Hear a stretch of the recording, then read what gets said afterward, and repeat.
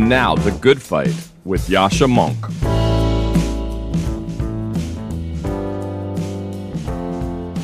Hi, I'm Amna Khalid. I'm professor of history at Carleton College in Minnesota. I recently wrote a piece for Persuasion titled, "Don't Ban Depictions of Muhammad from the Classroom." This piece was inspired by what happened at Hamline University, where an adjunct professor was dismissed because she showed a 14th century Islamic painting of Muhammad as part of her Islamic art class. This was an optional exercise, and students did have the chance to turn their screens off. Plenty of content warnings were given in the syllabus and also within the classroom setting itself. However, one particular student found this offensive to her Muslim sensibilities, and this triggered the DEI bureaucracy of the college to weigh in, who decided that the incident was Islamophobic and dismissed the professor for that reason. I wrote this piece in defense of the professor who showed this piece of art. I'm offended by what Hamline did at many levels. First, I'm offended as a professor because this is a direct attack on our academic freedom to teach our material with integrity. Second, I'm offended because I'm a historian, and the DEI bureaucracy really cannot have a say on what we show as primary materials, as primary texts to our students. For historians, primary sources are our bread and butter, and we are the ones who are in the best position to decide what our students need to learn. And finally, I was offended by this, most significantly as a Muslim. As a Muslim academic, I feel the position that Hamline took was frankly one that flattened the diversity within the Islamic tradition and endorsed one particular view of Islam, which says that such depictions of Muhammad are forbidden. One of the things that the Hamline case shows us is that the DEI bureaucracy, or DEI Inc., as I call it, is fundamentally antithetical to academic freedom. I'd like to say that us professors, we've been doing diversity before it became sexy on college campuses via the DEI bureaucracy. We've been teaching about the diversity within the Islamic tradition for a long time, and not just the Islamic tradition, but more broadly. This case has implications not just for how we teach Islam and Islamic art, but for how we teach, period. My fundamental concern is that such attacks on academic freedom are a great disservice to our students, because at the end of the day, our academic freedom is there so that our students can have a good education. Amna Khalid's piece called "Don't Ban Depictions of Muhammad from the Classroom" was published by Persuasion. To learn more about the community we're building at Persuasion and to get similar articles directly into your inbox, head to www.persuasion.community. My guest today is Charles Kenny. Charles is a senior fellow at the Center for Global Development and the author of a number of interesting books, including Getting Better and The Upside of Down. We had a conversation about some of the most important topics there are. We talked about how much progress the world is making on affording humans a decent way of life. We talked about whether Bill Easterly, a former guest on this podcast, is right to be very skeptical of the effectiveness of development aid, or whether development aid is actually having a real impact in the world and could have an even bigger positive impact, as Charles Kenny argues. We argued about what to make of the movement for effective altruism that has been in the news recently, and how to think about climate change and the best ways to deal with it. I learned a lot from this conversation. I had a lot of fun during this conversation. Hope you enjoy it. Charles Kenny, welcome to the podcast. Thanks for having me on. You've written fascinatingly about a very broad range of topics, and I intend to get into every single one of them. That to start off with, how much progress has the world made towards being a better place over the course of our lifetimes? Our lifetimes? A lot. There is a long way to go, and a fair amount of progress was made before our lifetimes. But I think probably, if I was to choose one single measure over the course of our lifetimes, the number of children who died before the age of 5 must have gone down by more than 3/4, probably 7/8, actually. And, I think if you just want one measure of progress, it is parents not having to bury one of their children, and that has gone over the course of our lifetime from something that would be normal and expected in most of the world to something that is extremely rare almost everywhere. Yeah, it's a stunning change. I think that's sort of a way of naturalizing what the state of affairs was in the past, that even in the most affluent countries until a century, a little longer ago, people expected that to be the case. And, I suppose the suffering must have been ever so mildly lessened by the fact that you knew there was a risk of that and those other people who had gone through it as well. But nevertheless, the pain of having developed a deep relationship and a love with your child that then dies must have just cut people up effectively in the same way than it would today. I'm sure you're right.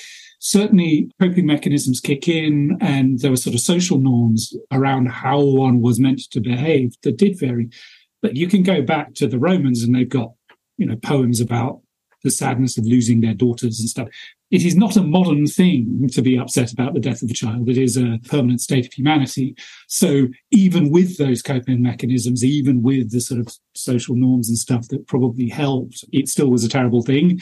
And it is a terrible thing that is much rarer. And it is the result of a whole bunch of other rather nice stuff. So all of us are getting less horrible bouts of diarrhea. All of us are getting smallpox considerably less often than we used to. Nearly all of us are living in nicer houses. The vast majority of the world has access to electricity. The vast majority of the world has access to improved water sources and so on. All statements that were just not true 70, 80 years ago. So the progress is really widespread, but it seems to me that if you want one single measure, it's hard to beat. And so what is the reason for those improvements? Because I feel like there's just a natural negativity bias in the news where the sudden flood or the 2 or 3 months famine is going to make the front page of a newspaper, but the sort of slow, gradual improvements in all kinds of everyday systems, which actually have brought about this really stunning improvement in this metric and on many other metrics, by the nature more gradual and harder to capture in compelling stories. But what is the underlying causal mechanism here? Why have incidence of infant mortality, for example, reduced by 7/8 over the course of a half century? Just to be clear, I think the famines ought to be on the front pages and the remaining misery ought to be on the front pages. The fact that we've made all of this progress, that, the fact that these are things that we can deal with makes the fact they still happen even worse. We're more morally culpable than we used to be in a world where we couldn't do anything about it.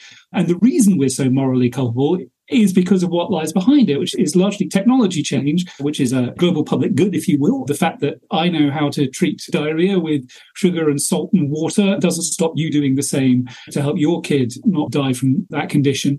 So because it is a global public good that is behind it, it ought to be a global public good that really has spread worldwide. We are talking about really cheap interventions, especially when it comes to child health. We're talking about vaccines that cost cents to make and to deliver. We're talking about sugar, salt solutions in water, really cheap.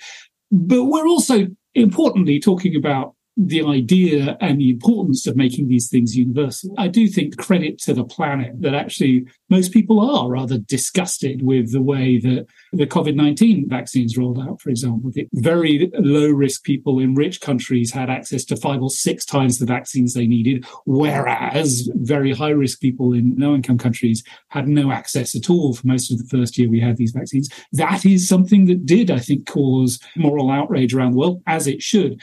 But frankly, I don't think the moral outrage would have been as strong in the 1800s. We are more of a global community. We do think that everybody should have access to these technologies. And, there's a widespread sense, vaccine deniers aside, that these technologies work. And that's also, to some extent, a new thing. So it's not just about technologies. It is about ideas. It's about delivery systems, so on. Institutions, therefore. Again, sort of come down to the single answer, it's technologies. And the sort of simple way to think about that is the average person on planet Earth uses, I think it's like 200 times the amount of energy that they themselves could produce by bicycling away all day on a dynamo. We have just made the creation of stuff incredibly efficient and cheap through the use of machines. And we've made the movement of that stuff incredibly efficient and cheap for the same reasons. So anything that can be solved with stuff has become fairly cheap and easy to solve. And that certainly applies to global health. The subtitle of one of your books is Why Global Development is Succeeding and How We Can Improve the World Even More. You've told us a little bit about the reasons for, the improvement in these really important metrics like child mortality around the world. What is still going wrong, and what can politicians, international institutions, what can all of us do to push further progress along? There are still hundreds of thousands of children dying each year from easily preventable diseases. There are still 700 plus million people living on $2.15 a day or less, which is the World Bank's latest measure of extreme poverty. By the way, living on $2.16 isn't enough. More than half the world still living on less than $10 a day. So there is an immense amount of progress that still needs to be delivered in the sort of stuff basket, if you will, on the making sure that people have enough to eat, they have access to electricity, they have clean water supplies, and so on and so forth. But to be honest, I think, they are stuff challenges, and I think they're the easier thing. In some ways, I kick the question back to you. I think where the problems are larger, and not actually with the stuff elements, it's with the not stuff that we care about. It's about relations, institutions, about sort of how we get along as a planet. You can argue, and I'm sure you can argue at greater length, depth and specificity on the decline of violence worldwide. I think we have seen some progress there. We have seen declines in the number of laws that sort of enforce discrimination against particular groups and so on. I mean, I'm not saying we haven't made progress in these areas, but it does seem to have been more halting, seems to have been more likely to suffer reverse and so on, than the progress on these stuff issues, which seem basically to go in one positive direction.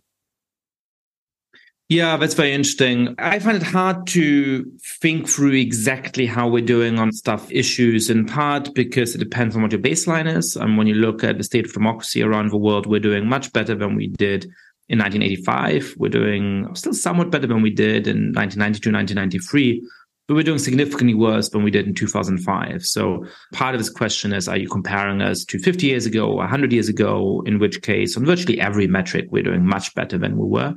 Or are you comparing us to a few years ago? Even within the United States, right? When you look at the deaths of despair and this really interesting and concerning phenomenon pointed out by Angus Deaton, that a certain sort of subset of Americans actually is experiencing declining life expectancy for the first time. Well, compared to 50 or 100 years ago, these people are still leading much better lives on average, at least in sort of straightforward stuff terms. But compared to 10 years ago, they may not be. So how do we think about that? The other thing that I find difficult when you look at the argument of somebody like Steven Pinker in his writing about the decline of violence is that I think there's something really compelling there. He's convinced me that these nostalgic treatments of how wonderful the hunter-gatherers had it are just deeply naive. I forget the exact figures, but it's something like 1 in 5 or perhaps even 1 in 4 hunter-gatherers could expect to be murdered during their lifetime. I mean, just rates of violence which were astonishingly high. And I think there is a very, very long-standing trend towards less violence that he chronicles. Of course, when it comes to interstate conflict, we know that there's phases. And between World War I and World War II, the world looked like it was making progress. And then World War II came, and almost by definition, we're currently in the interwar period between World War II and World War III. And as Tom Lehrer pointed out in the 1960s, if we want any songs to come out of World War III, we better start writing them now. So it's a little hard to think through on those sort of most massive metrics of violence and danger and so on, whether we're in a very large positive interregnum or whether we can actually lastingly avoid that World War III, which is going to certainly be more deadly than any previous war in human history. One of the things that our mastery over nature has given us is more power to create our own existential risks. And it is hard to measure progress given the possibility of mutual annihilation via thermonuclear war. How do you measure that? I mean, I sincerely hope it won't happen, obviously, but I think it's reasonably plausible that it won't happen. But, you look at the last year and a half, and surely even if you thought the risk was very, very small, you've got to think it's a bit bigger now. Yeah, and the consequences of things going wrong just keep getting worse the more technological capacity we have. This is really speculative, and I don't understand nearly enough about physics to know how seriously to take it. But there's this really interesting question of why don't there seem to be that many other intelligent civilizations on planets other than the Earth? And of course, they may just be too distant for us to have contact with them. We may be too provincial and uninteresting for them to contact us. But there's at least some physicists who think, there should be more that we could have already discovered, and it's a sort of puzzle why we haven't. And one of the answers that might help to explain that is, well, all the other civilizations, once they reached a certain level of intelligence and technological innovation, blew themselves up. Again, this feels very speculative, but as a kind of thought experiment, I think it's a really interesting way of thinking through, what might await us as a species. May just be that it's a heck of a long way to come and get a pizza. And I hope it's something like that. I fear they wouldn't be interested in getting a pizza, but maybe more interested in getting a human, but, For the zoo, yes. The one, I really am not into science fiction, but the one argument I really buy is that if we know anything about the history of colonialism and how it played out for civilizations when other people who, for whatever contingent reasons, happen to be more technologically advanced, made contact with them, the fact that we are currently broadcasting our existence out into space for those hypothetical, more advanced aliens to become aware of our location and our existence seems like a very, very foolhardy idea. So this does come back to the broad theme of progress, in that I think there was sort of this Enlightenment hope that we'd all become rational. Condorcet is busy writing as he's fleeing from the Jacobins, busy writing his book saying, look, we've sorted it all out. It's all about rationality. We're going to educate everybody. We're all going to become perfect human beings. We're going to live forever as a result. And that kind of hope does seem a little optimistic today. Maybe I'm just being impatient. Maybe it's just going to take, another few centuries of rationality. So it may be that humans can never progress to the point of perfection. But just because we are hardwired that way, or maybe hardwired that way, I don't think we need to bring down the rest of the universe with us. Maybe, some of these other aliens don't have the character flaws that maybe we have.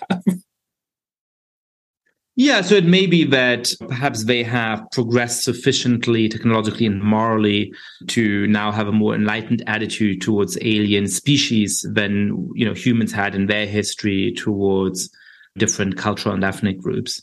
Or it may be that we happen not to be very useful to them, but they can very easily and cheaply, get a tax write-off by helping us, by giving us some amazing technology.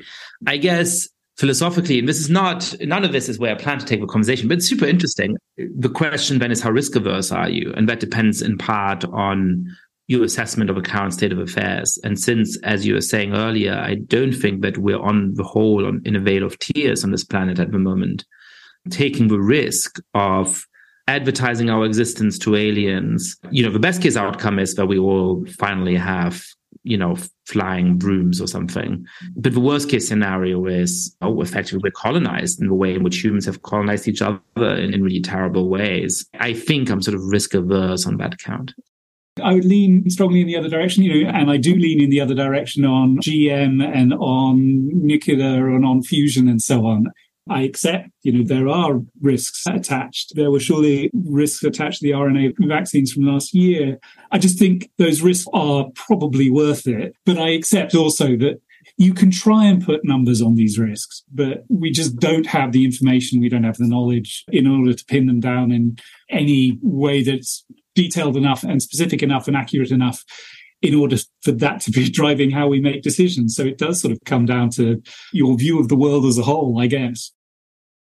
I'm not sure you're doing the cause a favor by linking them, but I'm going to persist with a link. What is the argument for why there are rational reasons to be concerned about GM and nuclear fission? And why do you think those risks are sort of limited enough and they're worth taking? Because they're new. I mean, nuclear isn't all that new anymore, but they are reasonably new and untested technologies. And, in the past, new and untested technologies have sometimes had unexpected outcomes. I think as a rule, we do well and perhaps too well. And, many would argue we overregulate these new technologies, but I think as a rule, we do well in trying to make sure that the obvious downside risks are addressed before these technologies are spread widely. But take, for example, something I'm, again, in favor of, which is gene drive technology to make mosquitoes barren and stop them having kids and wipe them out. Just to explain, as I understand it, and I may be getting this wrong, the idea is you genetically modify a mosquito in a way where it can outcompete existing mosquitoes, but you make sure that either they can't procreate or they can't carry certain kinds of diseases. And the idea is that may be a way of eradicating malaria, broadly speaking, perhaps some other diseases. Do I have that broadly right? From what I've read, I understand that actually in most places, especially most of the problematic mosquitoes is maybe the way to put it, are invasive, and it's probably not that they play a hugely positive role in local ecosystems. I'm not sure we can know that for certainty, and there are surely unknowns in such an experiment, but I think it's probably an experiment worth trying, or at least I certainly did think it was an experiment worth trying before we saw a last year of stunning progress in malaria vaccines and treatments. So maybe the risk is less worth taking now because we have these other options. But, it's something that a year ago I certainly would have been in favour of, and I think I still am. So I do accept the risks, but think that we have reasonably good ways to measure them and reasonably good approaches to stagger rollout so that we limit the downside risks.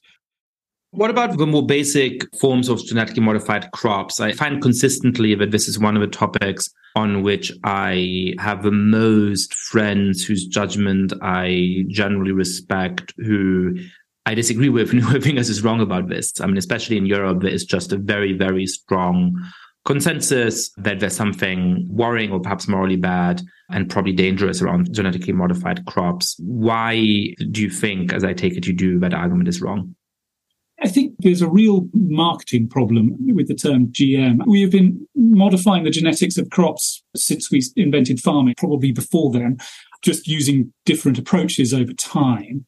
Nobody, when they get a cute purebred puppy, says, I'm getting a genetically modified dog, for effectively that is what it is. Yes, I have to say, I find the purism about genetics in dog breeding really quite scary. I'm not sure about scary, but certainly a little creepy.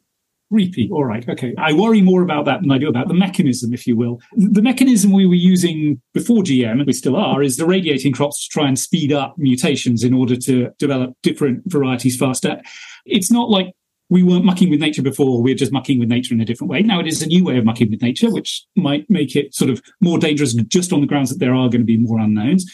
Again, I'd say that the level of regulatory oversight is really quite big. The sort of legitimate bit of the GM discussion, I think, is around intellectual property rights, which is, if farmers can't use the seeds that they collect from their own crop in order to plant again next year because it's against intellectual property rights, there's some public policy issues there that I think at least need to be addressed and looked at.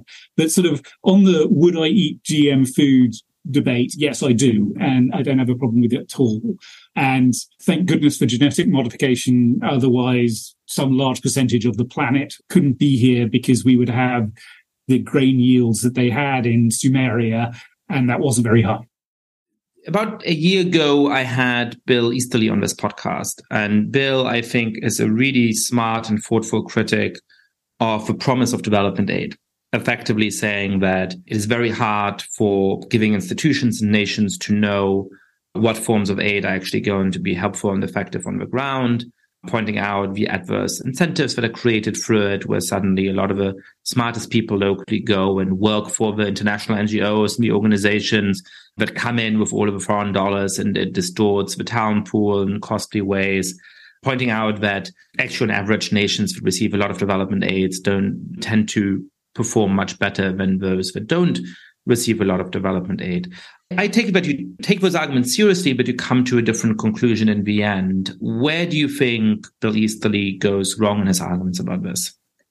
We were just talking about grain yields. The Rockefeller Foundation rather famously played a huge role in the Green Revolution, and I think it would be hard to argue those dollars were wasted. Ask the many, many people worldwide who aren't dead from famine as a result.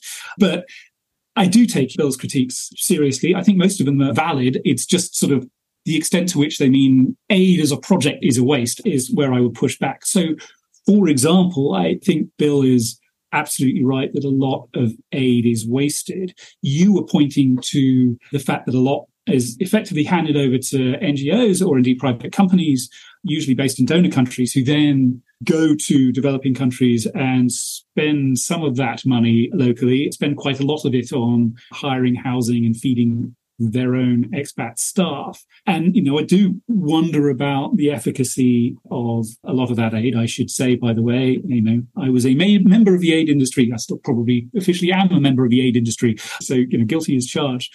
If you sort of look at the amount of aid that is actually spent by governments and organizations based in the developing world, it is really small. To give you one example, the Washington Metropolitan Transit Authority here in DC gets more of the USAID budget than the government of Uganda. WMATA gets it because apparently it counts as overseas assistance when USAID, the USAID organization, when it buys its staff transit cards, that counts as aid. So anyway, more goes to buying transit cards for USAID staff than does to the Ugandan government. And the Ugandan government is actually one of the top recipients of aid from the United States. So nearly all of the money that is spent on aid, in fact, never reaches governments and local organizations in the developing world. Far more goes to rich country governments, rich country organizations, and so on and so forth. I'm not saying all of that is wasted. I am saying it is fairly amazing given how little is spent in the way that we traditionally think of. I certainly thought about aid as being spent by governments and recipients. Now, how little of it is actually spent that way, that we do see an impact, right? Now, I'm with Bill that the evidence on aid causing large economic growth, I think it's there. I would probably more on the side of it being there than it not being there, but it's certainly weak. And actually, I'd find it implausible if it wasn't small, because you could say it should be a big impact, but why would you expect it to be a big impact? At the moment, aid, including all of the stuff that's spent hosting refugees in the UK or on Beltway bandits around Washington, DC, you include all of that stuff, aid amounts to a little bit less than 0.4%, I think, of the GDP of developing countries. It's not a very large amount of money. If it had a large impact on growth, something would be up. So I don't expect to see a large impact. I think, plausibly you see a small impact. I would agree with Bill. Plausibly you don't. That said, if you stop thinking macro for a minute and get to specific cases, Bill and I agree that actually, if you look at global health, for example, it's hard to argue there hasn't been a role for aid-financed activities. To take the sort of US example, if you look at PEPFAR, which is the US financed initiative that provides HIV drugs to a considerable proportion of the developing world of people who have HIV, it's just obviously saved a whole load of lives. And it is fairly obvious, at least to begin with, that none of that would have been covered by local governments. It was just too expensive. Again, if you look at vaccine rollout, it is really hard. Partially, nearly all the vaccines delivered in lower middle income countries have been purchased by aid. Now, a lot of those would have been purchased by lower middle income country governments, had aid not done that. But those vaccines were around for a long time before they started being aid financed, and they weren't being bought by low and lower middle income country governments. So, it's at least plausible, I think, to argue that a fairly big impact through that channel. So I think you can find cases where it is actually fairly clear that some aid has had a real impact. You can find lots of cases where aid is being used in ways that are incredibly inefficient, or just there's no reason at all to expect they would have an impact on the quality of life of low middle income countries. I think if we took more aid from that second category and put it into the first category, you'd see even greater impacts. And then maybe we could even add some more money to the budget. It's very interesting. I'm thinking of perhaps a surprising parallel between your response to Bill and the kind of response that I, as a liberal, would give to many advocates of what I've started to call the identity synthesis, the sort of identitarian set of thoughts on the left, which is that they often say, look, these universal values and neutral rules that, you have in a lot of Western societies, they make this promise of treating everybody equally. But in fact, they don't. In fact, some people are discriminated against and suffer disadvantage and so on. And that's a perfectly fair critique insofar as it goes. I think it's true. Where I differ with most advocates of this ideology is by saying, well, and therefore we should recognize where we are failing to apply those rules fairly in a way that benefits everybody and redouble our efforts to make sure that they too get the benefit of the protections and the rules that we put forward. And we've made some progress on that. We can make a lot more progress on that, and we should, and that's what we should be fighting for. Well, they tend to say, well, no, there's something inherent about this. This is never going to work. So let's abolish the universal values and neutral rules in order for something that's more specific. This is a long run-up to say part of the debate between you and Bill on this seems to be that he might point to some of the same facts you just talked about, actually the development aid money in the United States goes more to the Washington Transport Authority than to the government of Uganda. That's exactly the kind of thing that always goes wrong. So why should we trust the system to ever get better? Whereas you seem to say, well, no, actually, we can recognize some of those pitfalls and avoid them. How do we make progress on this? If we want to make sure that actually more of that aid spending goes on things that really do make a difference and less of it on, paying the transport passes of people who already have pretty good lives, what transformation would that take? And is it realistic that we might be able to accomplish that transformation? It's hard. It's a reason why I'm sort of happy that sort of level of low impact spending that we see. And I still think you can point to every dollar was worth pushing into the system, because what came out of the other end is so wonderful that it was worth it, even with all of that waste along the way. It is a hard struggle, partially because there is a very junior version of the military-industrial complex in development, the aid industrial complex, which is people like me who work in development and live in Washington, D.C., as it might be, and like our lifestyles and want to get reasonably well paid. We are much closer to the corridors of power than the ultimate supposed recipients of assistance, and so have more political control over how it is spent, considerably more political control over how it's spent. And we like some of it being spent here, thank you very much. So I'm part of the problem, and that probably makes me, I don't know, maybe that makes me perfectly suited to answering it. I don't know. But it is amazing if you have a look at the PEPFAR story, this George Bush Jr. era project that provides HIV drugs. It went from sort of zero to many hundreds of millions very quickly. And it did so because a whole bunch of people saw a real problem in developing countries, and there was a real constituency in the United States to fix that problem. And those two things went together to mean that much PEPFAR money does not reach developing countries, but a lot does, and a lot of HIV drugs do. And it's reasonably efficient in that sense, aid organizations. So it is something about setting a target that aid can actually help reach, and that means something reasonably small because aid isn't a large amount of money, and persuading people that that target is really worth reaching. And then sort of the politics fall in line. Okay, we have to reach this target. We want to do it reasonably cost effectively. How are we going to do that? It is probably not by replicating Charles Kenny 3 million times and having Washington, D.C. overrun with Charles Kennys. It is probably by doing something that involves developing country governments in implementation. It is probably something that is more effective.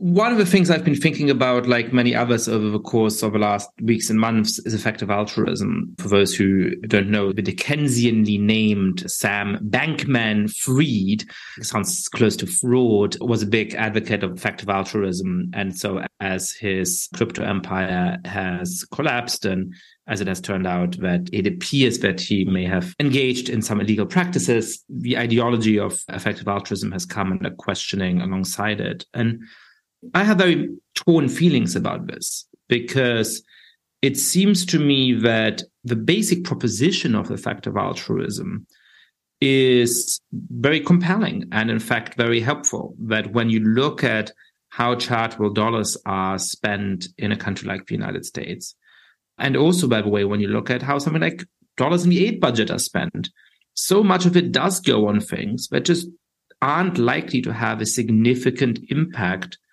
on improving human welfare. And so to have a organized movement which says, particularly to some of the biggest donors, hey, when you give, don't just give to your alma mater, and don't just give to the town you happen to live in, and don't just give to some cause that's sentimental to you. Really think through where your dollars are going to have the biggest impact on saving lives, on improving human development, on transforming the world. Well, that seems like an obviously good approach. I mean, the nil hypothesis, the sort of stance you'd have to embrace to reject that, it seems nearly silly. No, people should give money without any kind of consideration for what's going to make the world a better place. That just seems very, very odd.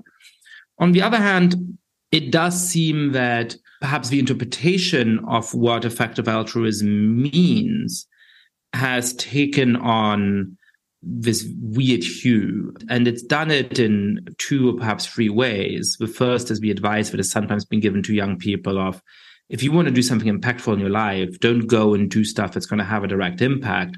Go and earn the most money possible and then donate some significant portion of it. And that feels a little bit like an ideology that's tailor-made to make people feel good about, pursuing the highest earning career, even if it's in industries that at the least don't do much good for the world and at the worst may actually harm it.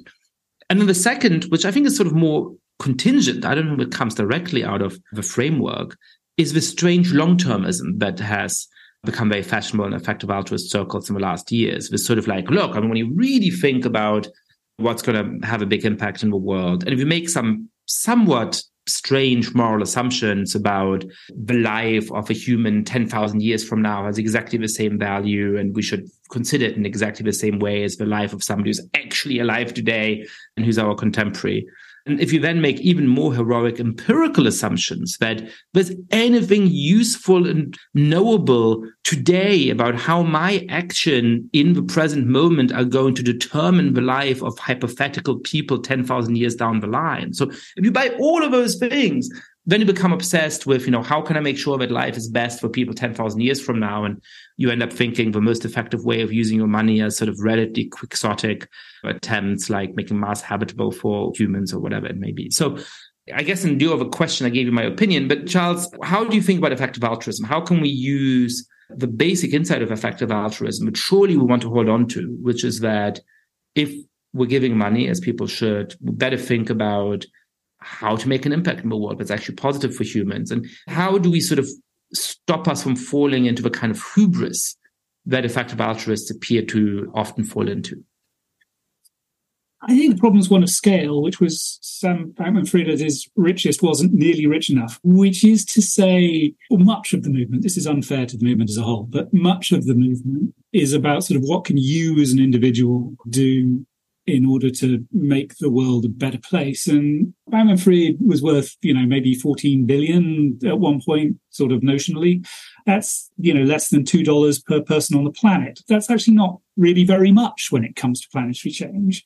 So partially because of that, it leads to this sort of, we really must maximize the impact of every dollar. No, really must. And these calculations, to go back to our sort of earlier alien discussion, trying to actually put numbers on the discussion we had then about, there's probably a 0.003% chance that aliens will have this opinion. And I think that way madness lies. But even with the fantastic work they support as a community when it comes to sort of current present-day development, I think that's a bit limiting. They support some wonderful initiatives, including deworming and so on, that I think really do have an immense payoff for not very much money. But they're sort of thinking too small. And I think it's ironic they're thinking too small because, as you say, it's a movement based in utilitarianism. If you go back to Bentham wasn't just thinking about how can I donate my money. Bentham was a political player. He wanted to change British politics, and Mill did too. And if you look at Peter Singer's original article, that's sort of the article for the EA movement, and it's about a famine in Bengal, and he's saying, you ought to give more, but I tell you what, the Australian people ought to be giving 40% of their GDP every year to improving lives in developing countries. This is the scale we need. It's not about individuals. It's about the collective. It's about us all moving towards a world where, we spend our resources and our time much more effectively in order to deliver better outcomes for all of us. And I really think you sort of miss the trick if you focus in on these comparatively piddling amounts of money, these low billions. I mean, really, the long-term progress of humanity will be around making all of us move in the direction of valuing everybody's utility vaguely similarly. But the climate discussion is an interesting case where this sometimes happens. So Nick Stern, in his Stern report that came out 15, 20 years ago now, basically saying, it is economically rational to deal with climate change. I think he's absolutely right. But his calculation in part was based on saying that the utility of everybody in 2100 worldwide is worth the same as everybody's utility today. I think that calculation does suggest that we should do something about climate change. I think it also suggests, just assuming that everybody's utility worldwide is kind of equally valued, that people in the richest countries in the world ought to be paying about an 87% redistributive tax. If you think money's worth the same in a utility sense, but with a declining marginal return, which is what Stern thought, and you think everybody's utility has equal value, massive transfers from rich to poor countries follow, not as something you should do in order to make the world better in 100 years, but something you should do in order to make the world better today. And so my plea to the effective altruist community is start thinking bigger. What you were saying about the relatively small amounts involved in philanthropy by what people in the biz call UHNWI, so ultra high net worth individuals, is quite interesting. I mean, conservatives on Twitter often make fun, rightly, of a bunch of commentators on mainstream cable news channels. And a few times it's cropped up in newspapers as well that say, why does Elon Musk buy Twitter when he could solve hunger in the world single-handedly, or he could, solve hunger in the United States single-handedly? And it always involves just incredibly atrocious math, failing fifth grade level math.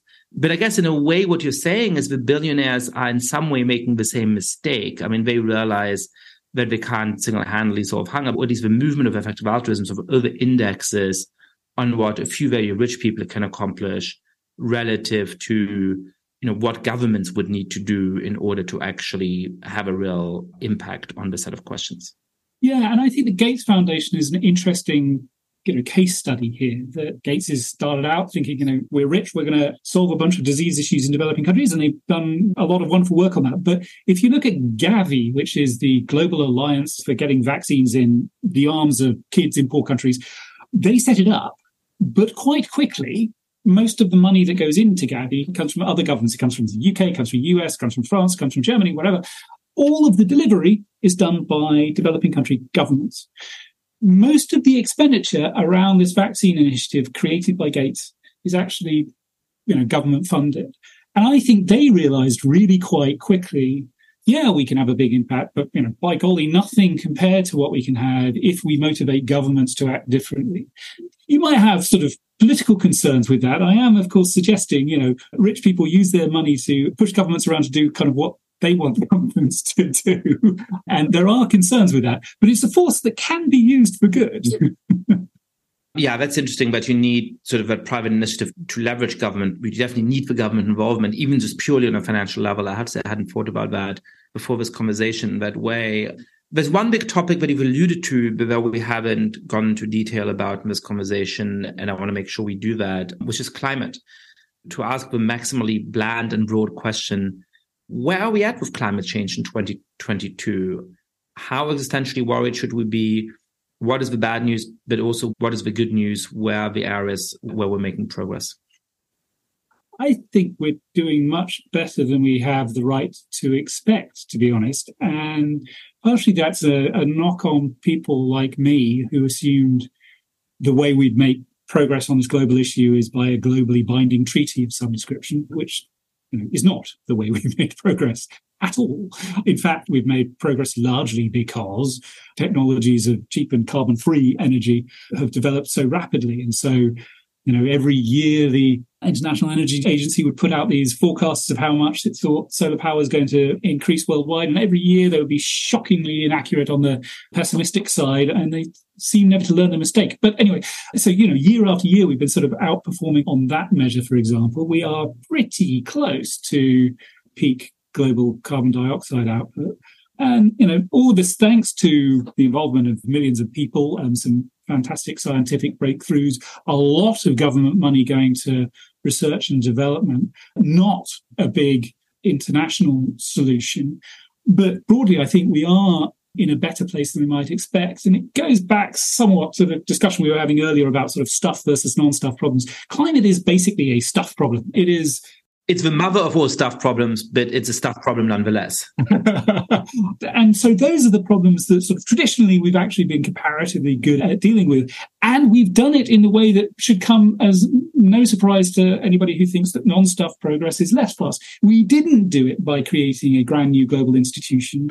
We did it through sort of technology advance and so on and so forth, which is, not to downplay, I think, the wonderful recent news out of Washington around actually getting way more finance and incentives for clean green energy and so on. I do think that's a really important part of the story. But it wasn't a global institutional story in the way that I admit I thought was probably the way we would solve this problem. And we're a long way from solving it, obviously. I don't want to get over the top with excitement. But as I said, I think we've made more progress than people like me, at least, had any right to expect. Help put a little bit of meat on the bones of your relative optimism. So, people who are listening to this and who will say, but the temperatures are rising and we haven't had the agreements and there's all these nightmare scenarios about, runaway feedback loops. What can you say to them to reassure them that actually some progress is happening? What are some concrete measures or metrics which should convince them that, their perception is actually nothing is really happening and things are only getting worse? Where does your different interpretation come from, and what can you say to them to sort of explain your point of view? I guess that greenhouse gas emissions and economic output have decoupled in the richest countries. Greenhouse gas emissions are going down. Economic growth is not what we might hope, but it's still going up. We seem to have managed, at least in the richer countries, the thing that needs to happen, which is decoupling output from greenhouse gas emissions to some extent. Again, there is a long way to go. In some ways, we've made the most progress on the easiest stuff, not surprisingly. Energy production is not the only thing that has to change. Cement is still a massive producer of greenhouse gases, and we haven't made as much progress in making cement production less of an issue, and so on and so forth. But we have made all of this progress, and importantly, we've made it by making the technologies of zero carbon output cheap. And the reason that's really important is it means that what we're seeing in rich countries will happen sort of naturally, if you will, in lower income countries. So these technologies are becoming, they are not there yet, but they are becoming the low cost option in order to power economies. And when they do that, you don't need a big subsidy mechanism. You don't need a massive tax on carbon in order to have them adopted worldwide, because they are just the cheapest way to go. And so that's what gives me real hope, is that my preferred solution from 15 years ago was a tax system that would have had to have lasted for all time, or a cap and trade system, or some way of making people pay for the carbon they produce. There was a never-ending solution which would have had costs worldwide. If actually what we've got to is zero carbon technologies being the cheapest technologies out there to produce stuff, you're done. You don't need global cooperation from now until kingdom come. The market will take care of it, if you will. Again, we're not there, but we're a lot closer to there than I think anybody really expected 15, 20 years ago. So that's what gives me the optimism. It's not a reason to stop anything. It's not a reason to stop worrying. It's not a reason to stop fighting for more support for technology change, more support for technology adoption, and so on. But it is a reason for hope. I think really importantly, it is a reason to stop trying to make poor countries pay twice or three times for dealing with this problem. At the moment, they are still definitely the countries where we expect the largest impact of climate change. So they have the fewest air conditioners per capita, for example. They tend to be in places that are already richer. They tend to have less irrigated agriculture. They are the smallest contributors to the problem by orders of magnitude if you look at their historical greenhouse gas emissions or their current greenhouse gas emissions. Two of the responses actually we're seeing internationally to deal with the problem of climate change. One is taxing goods that come from places that don't tax their own carbon outputs. That effectively means, if rich countries put in a carbon tax, they will charge imports from poor countries that same carbon tax. That seems to me brutally unfair. This is a problem we created. We should pay for it. And the second is taking the aid that we were talking about earlier. There's not very much of it. There's about $150 billion worldwide a year. And, as I said, a lot of that doesn't ever make it to developing countries.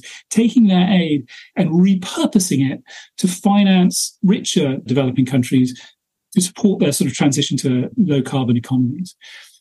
Taking away this money that can actually have a really massive impact on the quality of life in low-income countries to deal with the problem created in rich countries is sort of abandoning the progress we've made towards global solidarity, and I think in a really evil way. And so, one of the reasons I think this technological progress is really important is I hope it reduces the temptation to play that game with the little amount of global finance we have for supporting improvement of quality of life in the poorest countries. Let's zoom out to think about those areas together. If somebody's convinced by your view of these matters and They want to think about where they can use perhaps their charitable dollars or perhaps their political influence, their civic power as citizens and as activists, or perhaps as writers. What are the areas where we could make changes that are going to actually have impact? I sit in this organization, the Center for Global Development, that is basically about pushing the policies of rich countries to be more favorable to global development outcomes. I sit here partially because it's a bunch of really nice people. I get a nice office. It's reasonably well paid. I like living in Washington. But also, I do actually think it is probably a pretty effective way to have an impact on improving the global quality of life over the long term.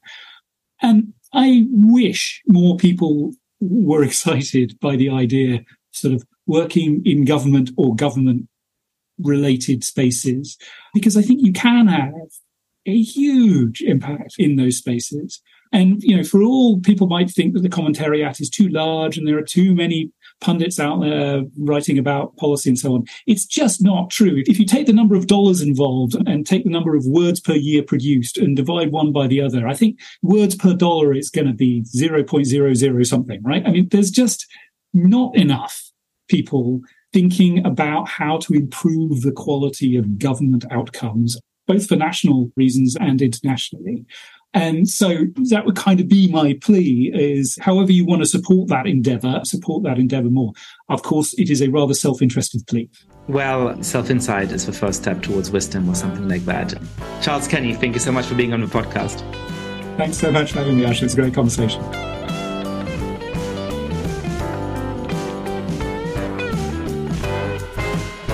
Thank you so much for listening to The Good Fight. Lots of listeners have been spreading the word about this show. If you too have been enjoying the podcast, please be like them, rate the show on iTunes, tell your friends all about it, share it on Facebook or Twitter. And finally, please mail suggestions for great guests or comments about the show to goodfightpod@gmail.com. That's goodfightpod@gmail.com. This recording carries a Creative Commons 4.0 international license. Thanks to Silent Partner for their song, Chess Pieces.